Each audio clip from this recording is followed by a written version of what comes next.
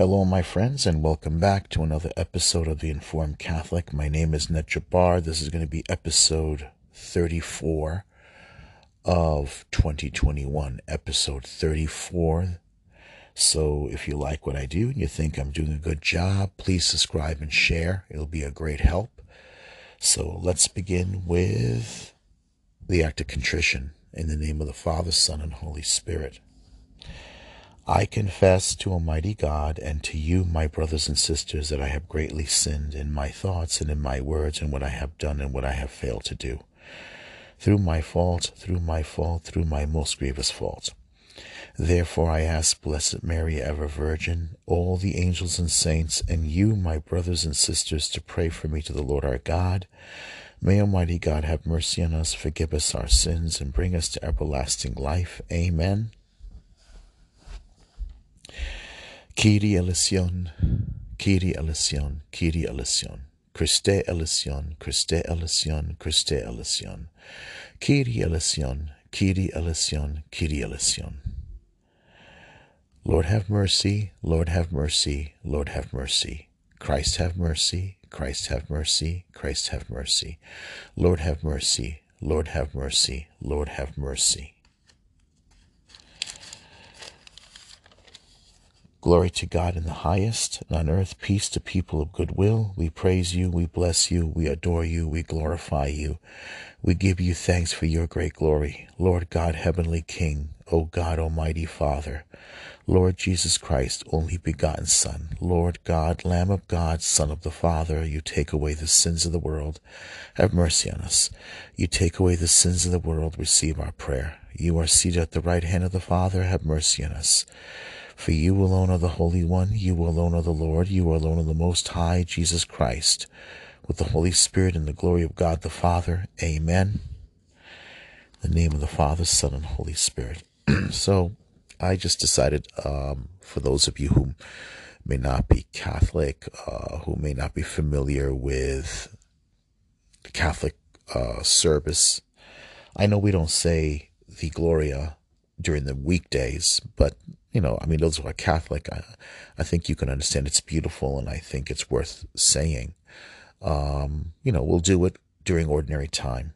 Now, the Kyrie, I'm going to say it in both the Greek part as well as the English, for those who may not be familiar. I just think it'll be, helpful for those part of the audience that doesn't understand or may not be familiar, so it would give them the idea of what we're saying. And maybe, who knows, it might be helpful. Those might be interested in looking into Catholicism a little bit more.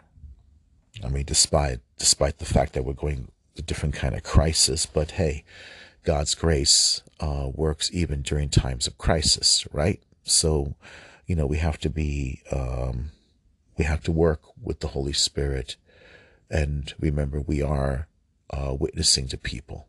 So, all right, so we're going to read now.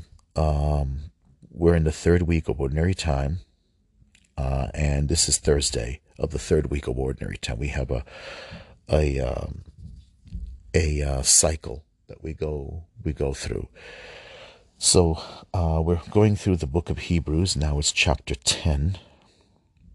Let me read the introduction here. It looks good. Is a lamp not to be placed on a lampstand? Asks Jesus. The unknown author of Hebrews echoes, we must consider how to rouse one another to love and good works. Encourage one another. How can I encourage someone today? Well, that's what we're doing through the Informed Catholic. So, the scripture passage is the letter to the Hebrews, chapter 10, verse 19 to 25. Let us hold unwaveringly to our confession that gives us hope, and consider how to raise one another to love. Reading from the letter to the Hebrews.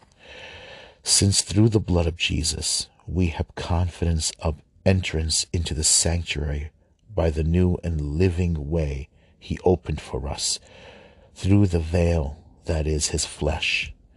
And since we have a great priest over the house of God, let us approach with a sincere heart and in absolute trust, with our hearts sprinkled clean from an evil conscience and our bodies washed in pure water. Let us hold unwaveringly to our confession that gives us hope. For he who made the promise is trustworthy. We must consider how to rouse one another to love and good works. We should not stay away from our assembly, as is the custom of some, but encourage one another. And this is all the more as you see the day drawing near. Let's read this one more time. Sorry about that. Okay. Since through the blood of Jesus we have confidence of entrance into the sanctuary by the new and living way he opened for us through the veil, that is his flesh. Since we have a great priest over the house of God, let us approach with a sincere heart and in absolute trust, with our hearts sprinkled clean from an evil conscience and our bodies washed in pure water. Let us hold unwaveringly to our confession that gives us hope. For he who made the promise is trustworthy. We must consider how to rouse one another to love and good works. We should not stay away from our assembly, as is the custom of some, but encourage one another. And this is all the more as you see the day drawing near. The word of the Lord. Thanks be to God. Okay, one more time. Since through the blood of Jesus we have confidence, we have confidence of entrance into the sanctuary by the new and living way he opened for us through the veil that is his flesh. And since we have a great priest over the house of God, let us approach with a sincere heart and in absolute trust, with our hearts sprinkled clean from an evil conscience and our bodies washed in pure water. Let us hold unwaveringly to our confession that gives us hope. For he who made the promise is trustworthy. We must consider how to rouse one another to love and good works. We should not stay away from our assembly, as is the custom of some, but encourage one another. And this is all the more as you see the day drawing near. The word of the Lord. Thanks be to God. All right. So let's see what the Lord is saying to us here. Since through the blood of Jesus we have confidence of entrance into the sanctuary by the new and living way he opened for us through the veil that is his flesh. Okay, let's stop right there. All right, so Jesus is the sanctuary. Jesus said, I am the way, the truth, and the life. All those are blueprints of the temple. The way, the truth, and the life. The life is the Holy of Holies. And Jesus pretty much was saying that he is the temple. He is the temple. Remember what he said in John's Gospel. In the beginning, when he entered Jerusalem and he cleared out the merchants, destroy this temple, and in 3 days I will rebuild it. And they mocked him for it. Jesus made it quite clear. Of course, they thought he was talking about the actual physical temple, but they didn't understand it. They didn't understand what he was saying, because the Jewish people at this time, their much of their history, their identity, their experience has all been narrowed down to their nationality and everything. Their faith, they don't separate their ethnicity, their race, and their faith from their nationality. It's all one and the same for them. And that's, it's understandable because of what they went through. The all the experience that they went through has shaped the way they think of themselves and how they see the world and how they see their faith. It's understandable. It happens, in many cases. It does. But Jesus himself, but here the Hebrew, the writer of the Hebrews, he's obviously, I mean, the veil is Jesus's flesh. All right, the veil is Jesus's flesh. And remember, I said he fulfills the requirements. Prophet, king, prophet, priest, all those offices, are requirements that was needed for a Messiah, for the Messiah. Abraham received the blessing and the anointing from Melchizedek, the strange, mysterious priest who came out from Salem, which is Jerusalem, and he anointed and blessed Abraham. And remember, he offered the sacrifice of bread and wine on an altar, and he blessed and anointed Abraham, passed the high priestly blessing to him. This mysterious figure, which we talked about before,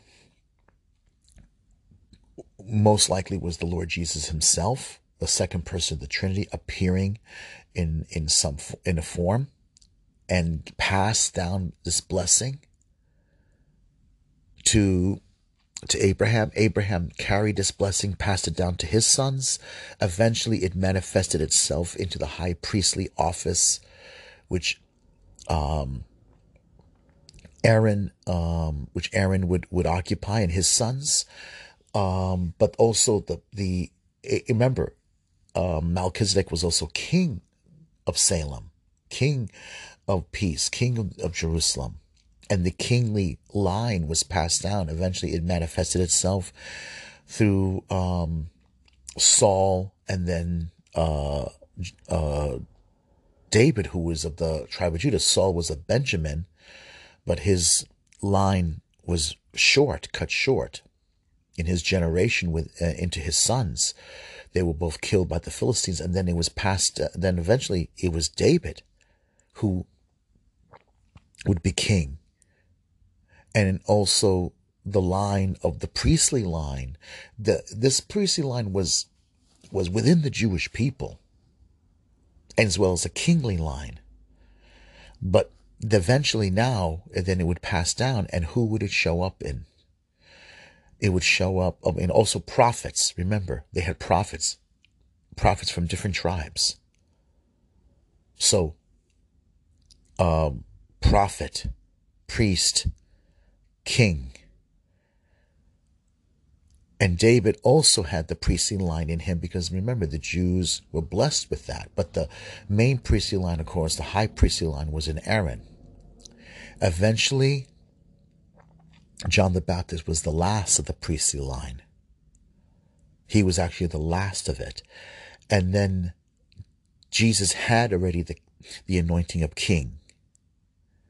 And he already was designated as victim, because John the Baptist declared him the Lamb of God.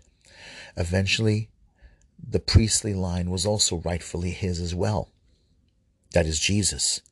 So all prophet, king, priest, and victim, and all of it is manifested in what Jesus did on the Day of Atonement, the day that he sacrificed himself.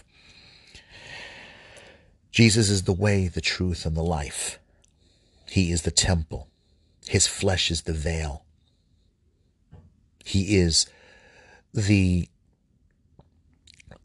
sacrifice, the atonement. Animal sacrifices had to cease. The priestly office doesn't have to. The actions of the priest doesn't have to be repeated, because Jesus would fulfill it on the wood of the cross. Remember with Abraham. Abraham was going to sacrifice Isaac. Isaac was 30 years old. Abraham was nearly past 100. Not, the images of Isaac being a little boy, that's a misinterpretation. I mean, anyone who's like in their 20s or 30s or even in their 50s to a man who's past 100 is a kid. Basically in the ancient world, that's how they look at it. But Isaac was carrying a lot of wood. It takes a lot for a grown man's body to be consumed by flames. And remember what he said to his father. Here's the wood, you have the fire, but where's the lamb for the sacrifice? And what did Abraham say? God himself will provide a lamb, my son. Well, that was there was more to that meaning than we can say. It's the Lamb of God would be God himself. And you're going to tell me that a man who's in his prime, healthy, like late 20s, early 30s, couldn't take on a man that was 100? No. God manifested himself and revealed himself to Isaac at some point that Isaac had to perform this. So Isaac willingly took part, willingly surrendered himself, as Jesus would surrender himself to the Father. You can't tell me, even a little kid, even a 15, 12-year-old kid can put up a good fight with a man past 100. It's obvious.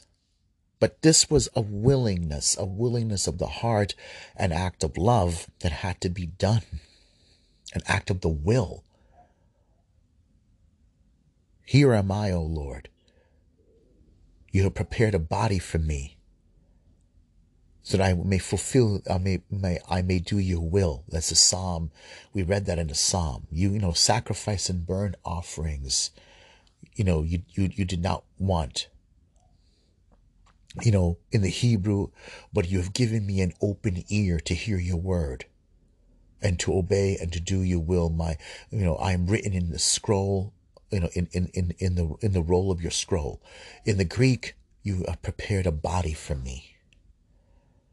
So an open ear and a body to perform God's will. This is what he wanted. And Jesus was the one to fulfill it. The veil that is his flesh. And since we have a great high priest over the house of God, Jesus is the ultimate high priest.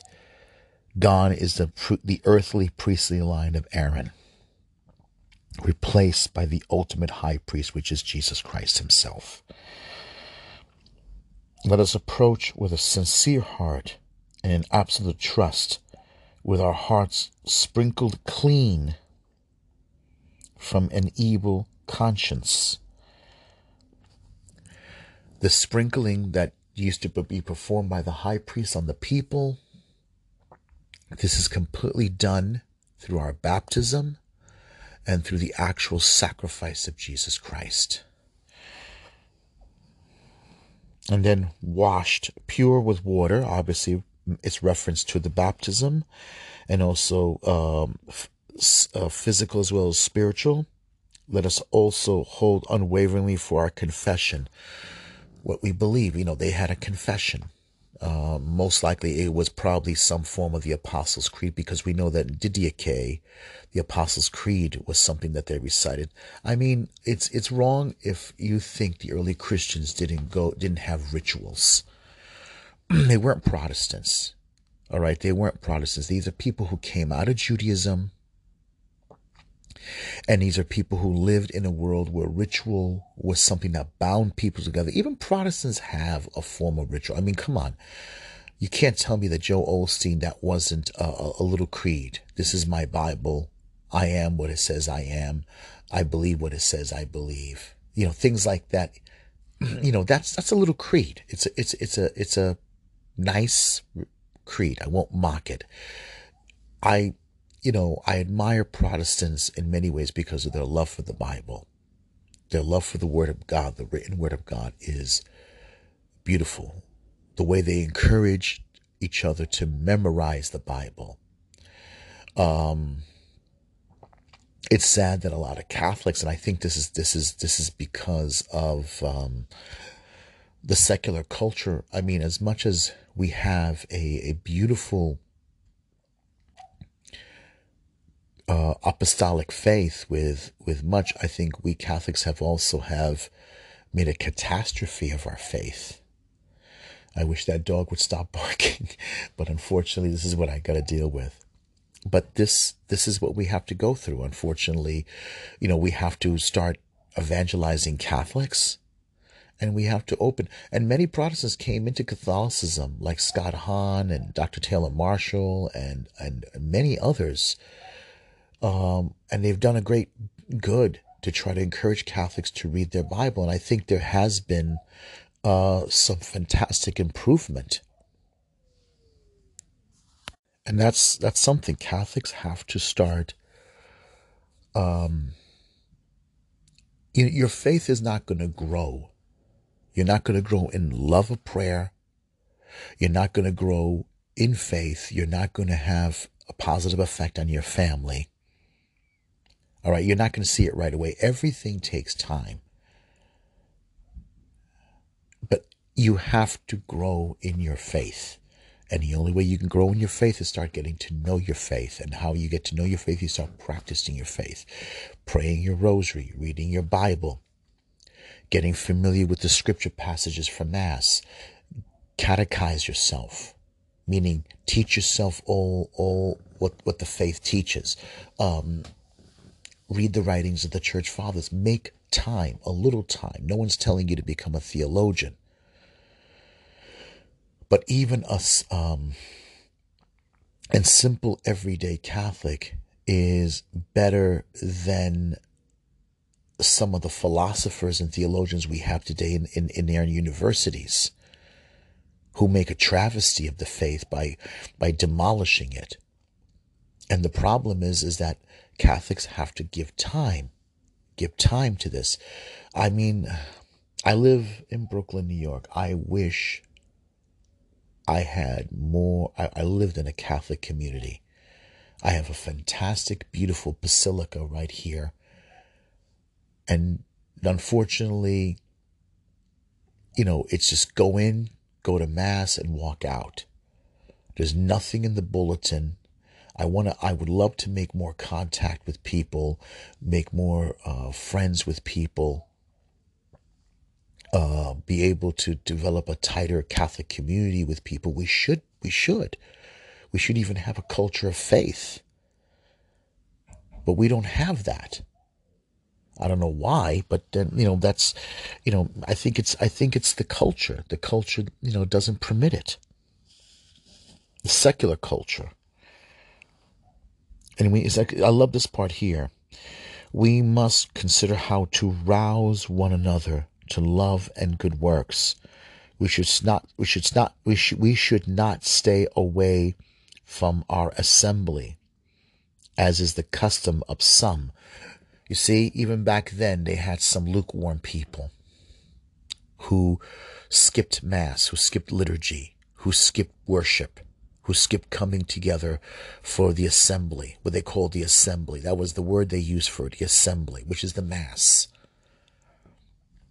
as the custom of some. And it says, and it rouse, meaning encourage. I think I would have preferred the word encourage one another.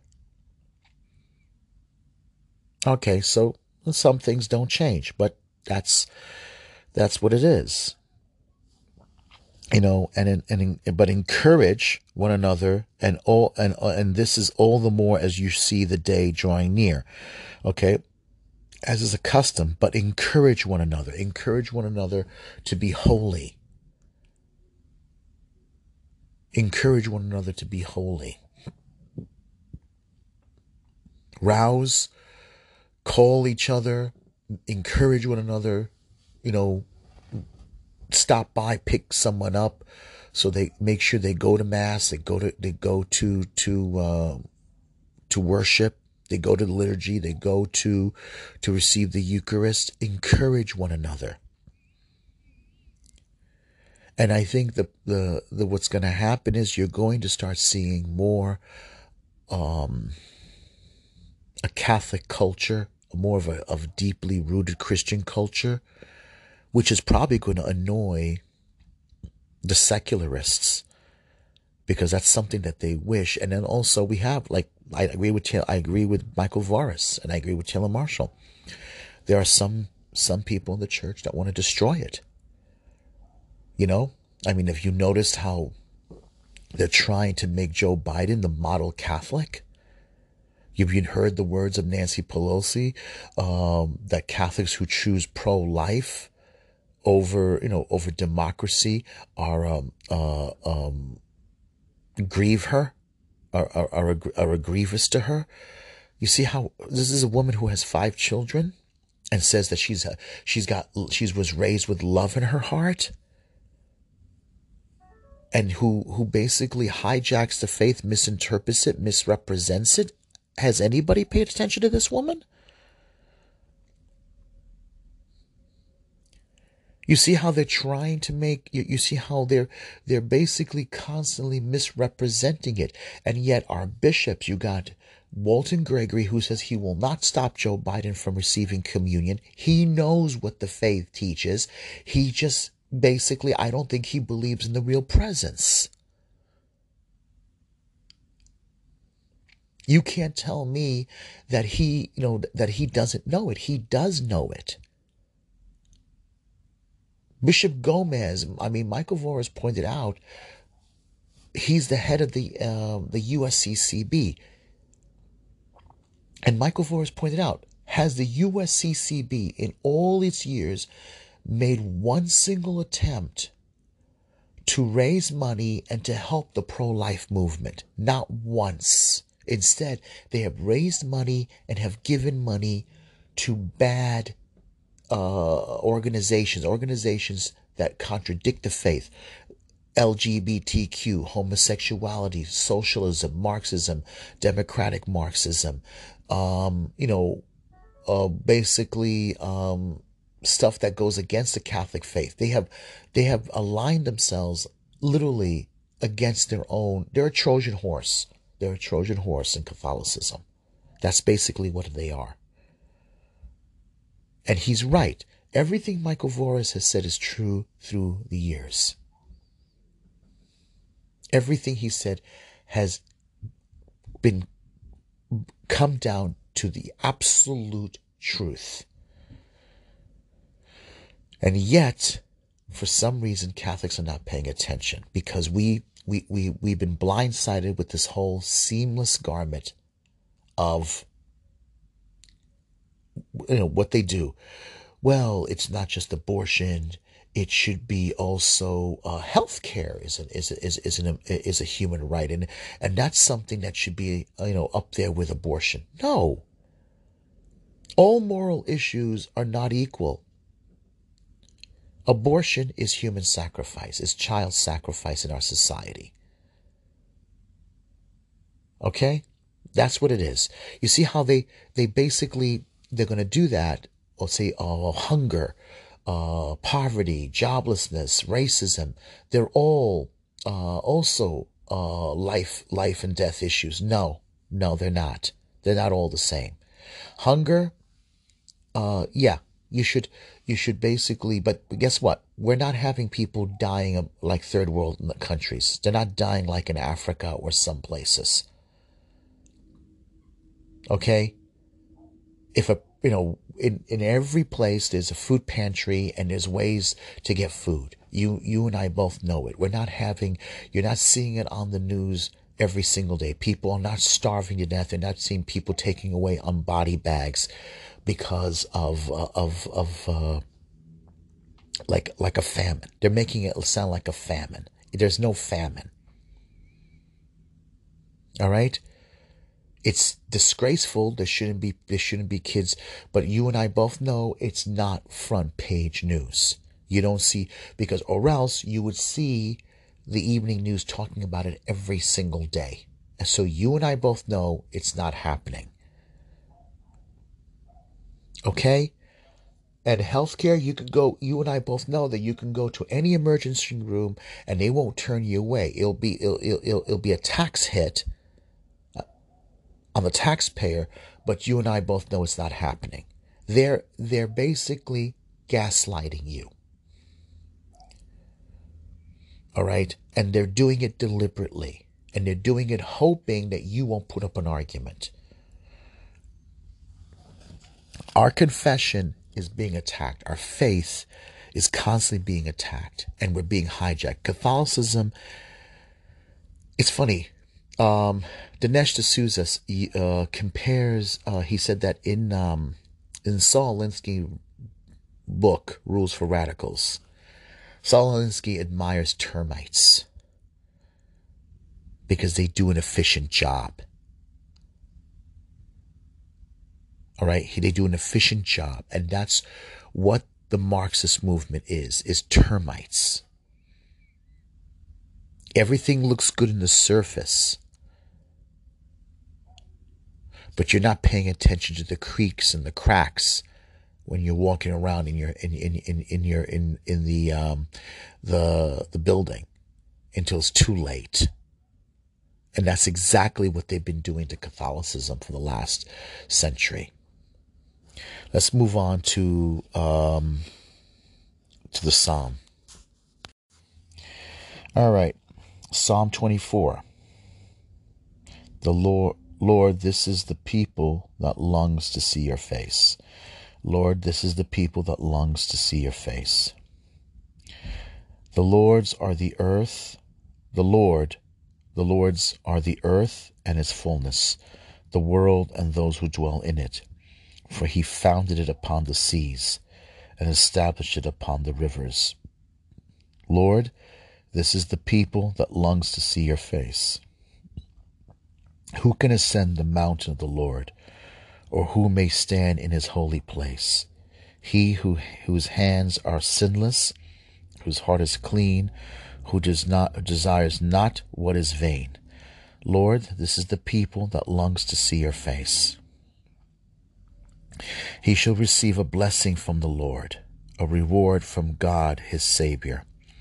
Such is the race that seeks for him, that seeks the face of the God of Jacob. Lord, this is the people that longs to see your face. Okay, so, I mean, it's quite clear, but this is the part I wanted to pay attention to here. Who can ascend the mountain of the Lord, or who may stand in his holy place? He whose hands are sinless, whose heart is clean, who desires not what is vain. Only Jesus Christ can fulfill this. Only Jesus Christ can fulfill these tasks, because only he is sinless. He shall receive a blessing from the Lord, a reward from God his Savior. Such is the race that seeks for him, that seeks the face of the God of Jacob. He's not referring to Israel, but who seeks the God of Jacob is only because he has made a covenant with Jacob. But because remember, look at the part here. The Lord's are the earth and its fullness, the world and those who dwell in it. For he founded it upon the sea and established it upon the river. It's a very active morning. Who can ascend the mountain of the Lord, or who may stand in his holy place?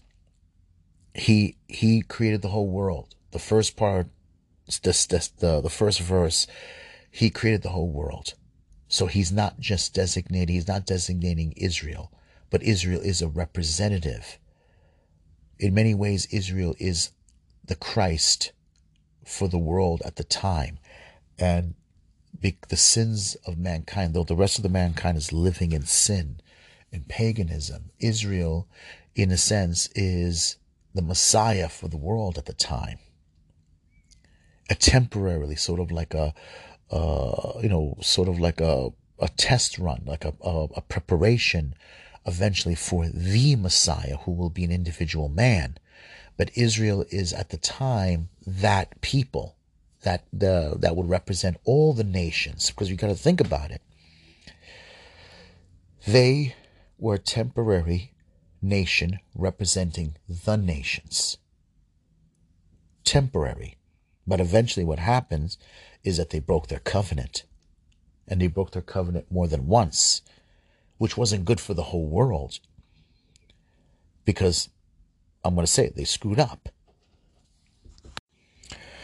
And then eventually, of course, And to the right time, when there was a stabilization in the world, the Roman Empire was that stabilization.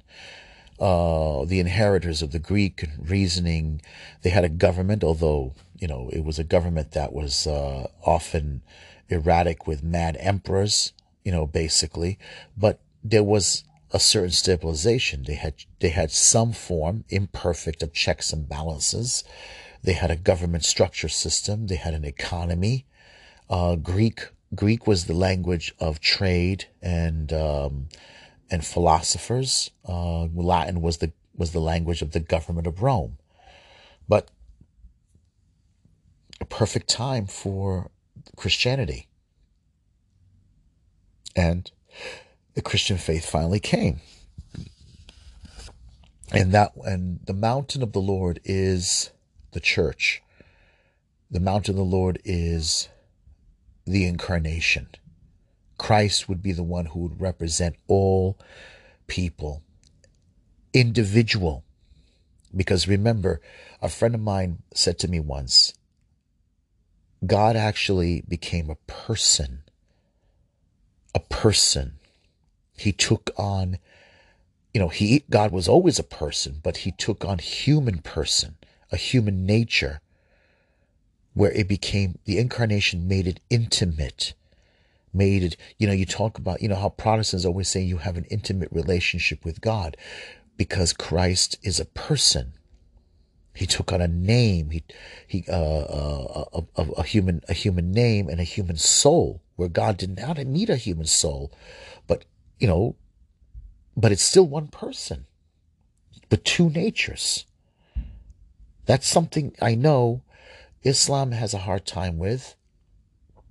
Much of the world today still has a lot of hard time with, basically, but it's true. It's true. All right, let's go on to the gospel. All right, let's begin. This the Alleluia antiphon is from Psalm 119, verse 105. Alleluia, alleluia. A lamp to my feet is your word, a light to my path. Alleluia, alleluia. A lamp to my feet is your word, a light to my path. Alleluia, alleluia. A lamp to my feet is your word, a light to my path. Alleluia, alleluia. A reading from the Holy Gospel according to St. Mark, chapter 4, verse 21 to 25. A lamp is to be placed on a lampstand. The measure with which you measure will be measured out to you. A reading from the Holy Gospel according to St. Mark. Glory to you, Lord. Jesus said to his disciples, "Is a lamp brought in to be placed under a bushel basket or under a bed, and not to be placed on a lampstand? For there is nothing hidden except to be made visible. Nothing is secret except to come to light. Anyone who has ears to hear ought to hear." He also told them, "Take care what you hear. The measure with which you measure will be measured out to you, and still more will be given to you. To the one who has, more will be given. From the one who has not, even what he has will be taken away." Gospel of the Lord. Praise to you, Lord Jesus Christ. One more time. Jesus said to his disciples, "Is a lamp brought in to be placed under a bushel basket or under a bed, and not to be placed on a lampstand? For there is nothing hidden except to be made visible. Nothing is secret except to come to light. Anyone who has ears to hear ought to hear." He also told them, "Take care what you hear. The measure with which you measure will be measured out to you, and still more will be given to you. To the one who has, more will be given. From the one who has not, even what he has will be taken away." Okay, let's look over this here. The Alleluia antiphon is interesting. A lamp to my feet is your word, a light to my path. But notice the way it's worded. A lamp to my feet is your word. God's word is light. God's word is a lamp. It teaches us how to walk. Okay? I mean, it's interesting. Let's look at this carefully. You ever notice, like, tough guys, bullies, like swindlers, womanizers, people who, people, their character. I mean, everybody has a walk. Some have clumsy walks. I have a clumsy walk. I know, I've been told. Other people have a very, like a gangster style walk. There's, you live in New York City or anywhere, you'll probably see them. There's a gangster style walk. They want to show people, what they're like. They have a little bit of a skip to their walk. Sometimes, the walk says everything about a person, even the way the person dresses. But a lot of times, they want to show they're hostile. They want to show that they're not to be messed with. People, sometimes show off how they walk. They express themselves. This is who I am. They walk in a very, like a bully. And people sometimes can read that as human nature. It's part of our instinct. Our instinct tells us to be careful with this person. And, it's part of that. But the gospel, the word of God is telling us morally walking, meaning how we deal with people. Walk the straight and narrow way there's more to it. It's not literal walking. It can be, but meaning how you conduct yourself with people. And why is that important? Because you are made in the image and likeness of God, and so is the other person made in the image and likeness of God. How you conduct yourself with people, how you treat a person, how you use a person, how you manipulate a person is a way of desecrating the image and likeness of God in another person. So this now, what the gospel is, the actual word of God. God himself became a person incarnate, has elevated the image back to the image of sacredness. So Jesus said, is a lamp brought in to be placed under a bushel basket or under a bed? In other words, is the word of God, which is a light to the path, is it meant to be hidden, concealed from others? No. Is it to be placed under a bed? Is it meant to be actually hidden away and in a sense like abuse, conceal it from people, not teach people the word of life, not teach a person how to live the word of life, how to live the gospel? No. This is a warning to our clergy. Okay? It's a warning. It's placed in a lampstand. It's placed to a spot, in a lampstand where everybody can see. All right? Okay? Is it not to be placed on a lampstand? Okay? So, for there's nothing hidden except to be made visible. Our behavior, our thoughts, the way we think, the way we behave, the way we act, our hidden sins must be made visible. Nothing is there. Nothing. Okay, I'll read it carefully. For there's nothing hidden except to be made visible. Nothing is secret except to come to light. That's interesting. Nothing is to be hid. There's nothing that is to be hidden, and all that is secret except to come to light. Nothing is secret except to come to light. So and we've known this, we had scandals, sexual abuse scandals, financial scandals. And we know this about families. Now, we know this, the McCarrick scandals, all the abuses, they're going to be made into light. The gospel, the Holy Spirit is going to expose them. They can't fight the Holy Spirit. Even the Pope can't fight the Holy Spirit.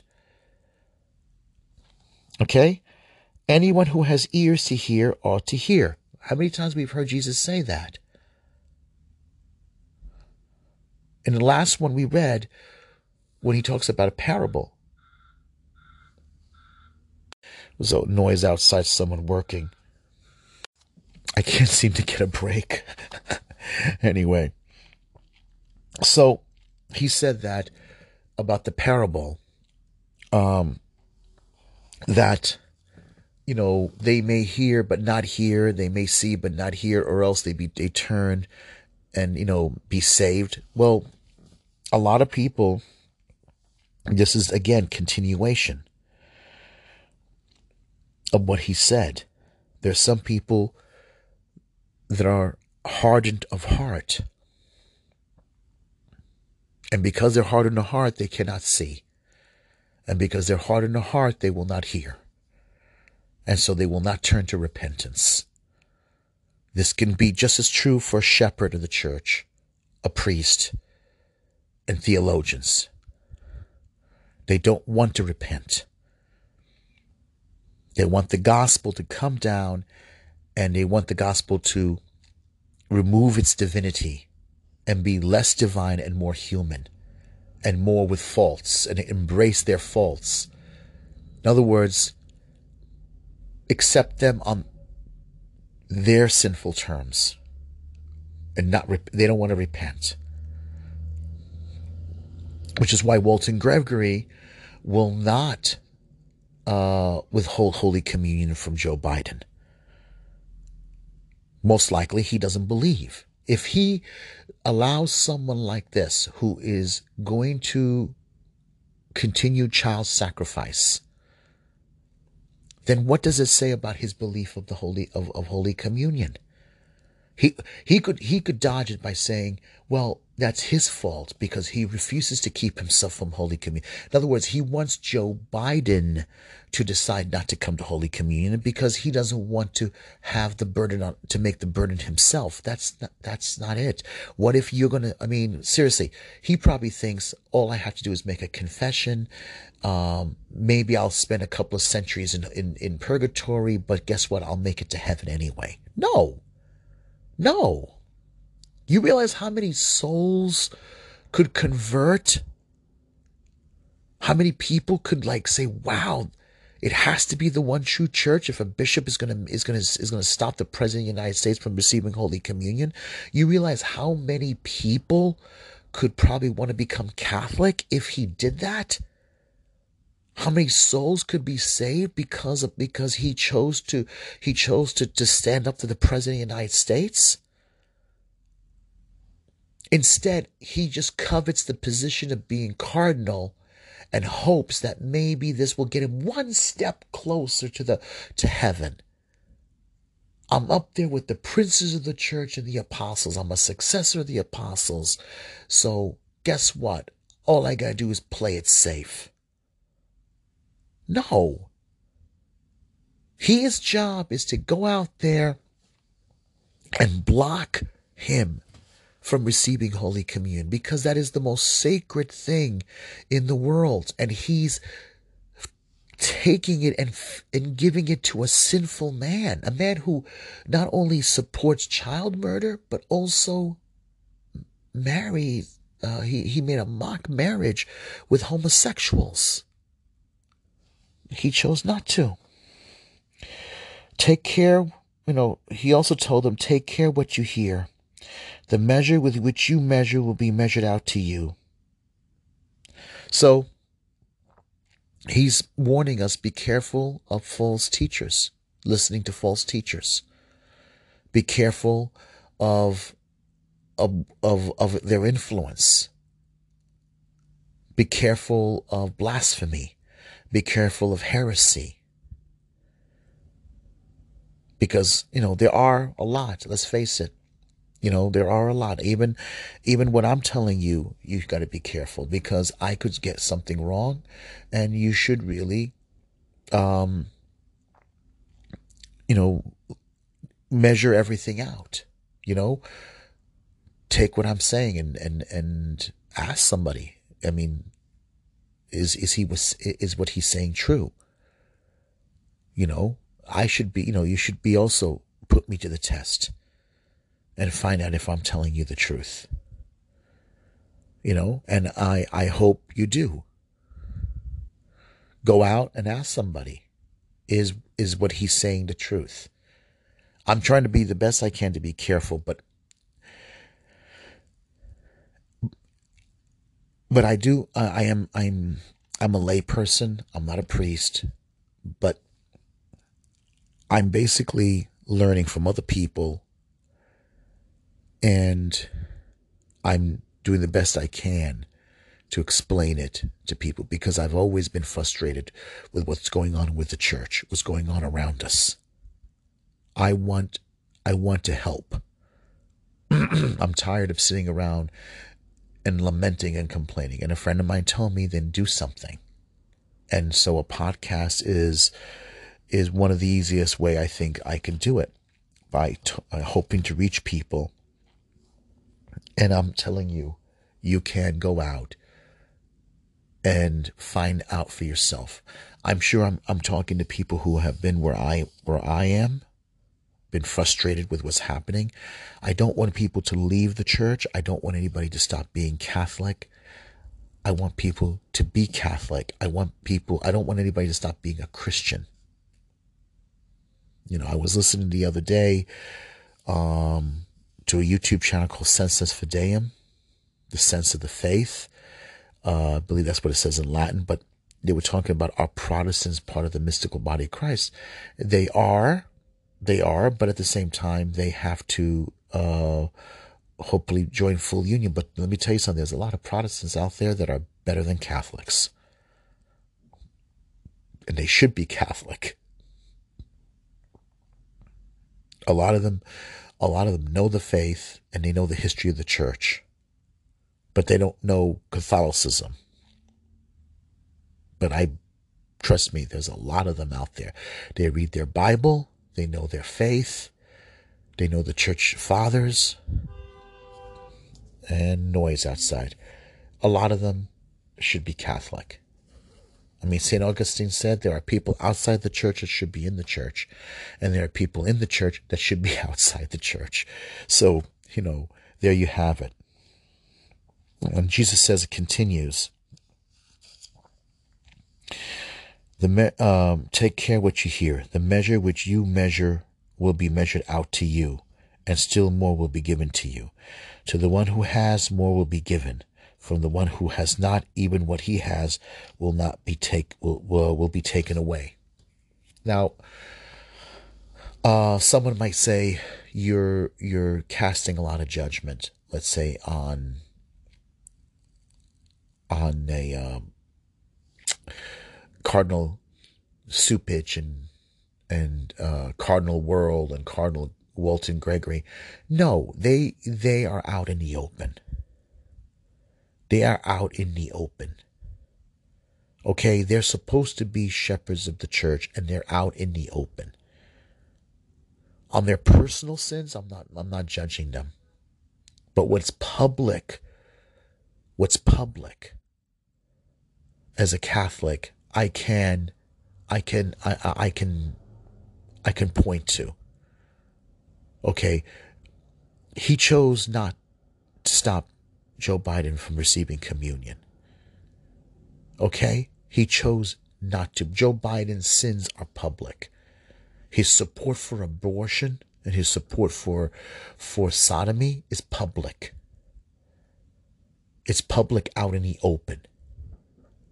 Okay, it's not a hidden sin.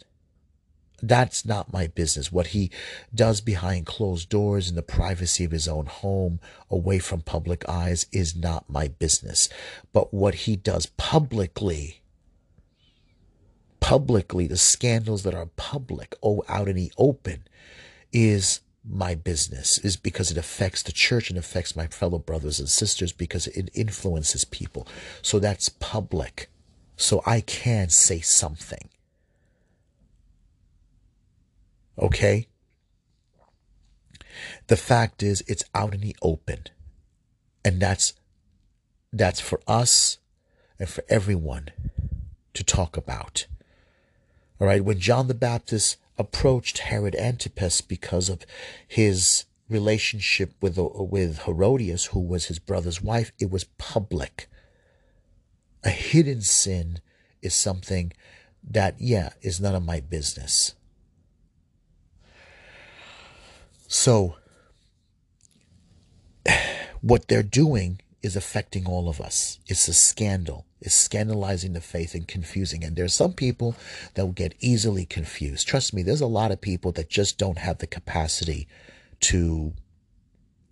or the time to shift through the problems. They don't have it. A lot of people either are lazy, or a lot of people just won't do it, or are indifferent and they don't care.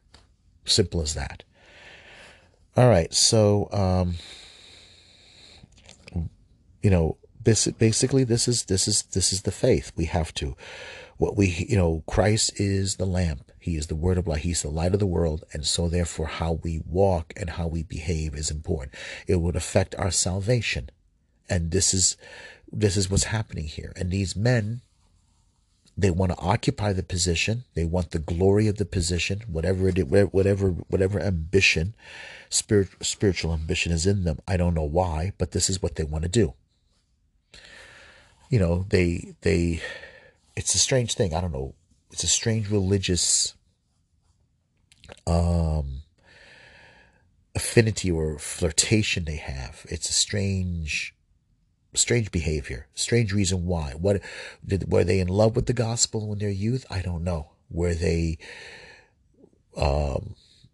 flirting with religion? Because there's a lot of people who play with religion, and there's some perversion they have. I don't know what it is. They don't want to make these hard choices. They don't want to. They like the power. They like the position. But they don't want to make the choices. They don't want to make the moral choices. Strange. All right, let's end it here with an Our Father and a Hail Mary. In the name of the Father, Son, and Holy Spirit. Our Father, who art in heaven, hallowed be thy name. Thy kingdom come, thy will be done on earth as it is in heaven. Give us this day our daily bread, and forgive us our trespasses as we forgive those who trespass against us. Lead us not into temptation, but deliver us from evil. For thine is the kingdom, the power, and the glory, now and forever. Amen. Hail Mary, full of grace, the Lord is with thee. Blessed art thou among women, and blessed is the fruit of thy womb, Jesus. Holy Mary, Mother of God, pray for us sinners now at the hour of our death. Amen. Saint Michael, Archangel of God, defend us in battle. Be our protection against the wild, wicked attack of the devil. May God rebuke him, we humbly pray. And now, O Prince of the heavenly host, by the divine power of God, cast into hell Satan and all evil spirits who prowl the world, seeking the ruin of souls. Amen. In the name of the Father, Son, and Holy Spirit. All right, folks, please remember to subscribe and share to the podcast. You can also go to my Facebook page, The Informed Catholic. I really would appreciate it if maybe you could leave some requests. Tell me what you think. Join the group. I really would appreciate it, because I would like to start developing a community with people, talk about things.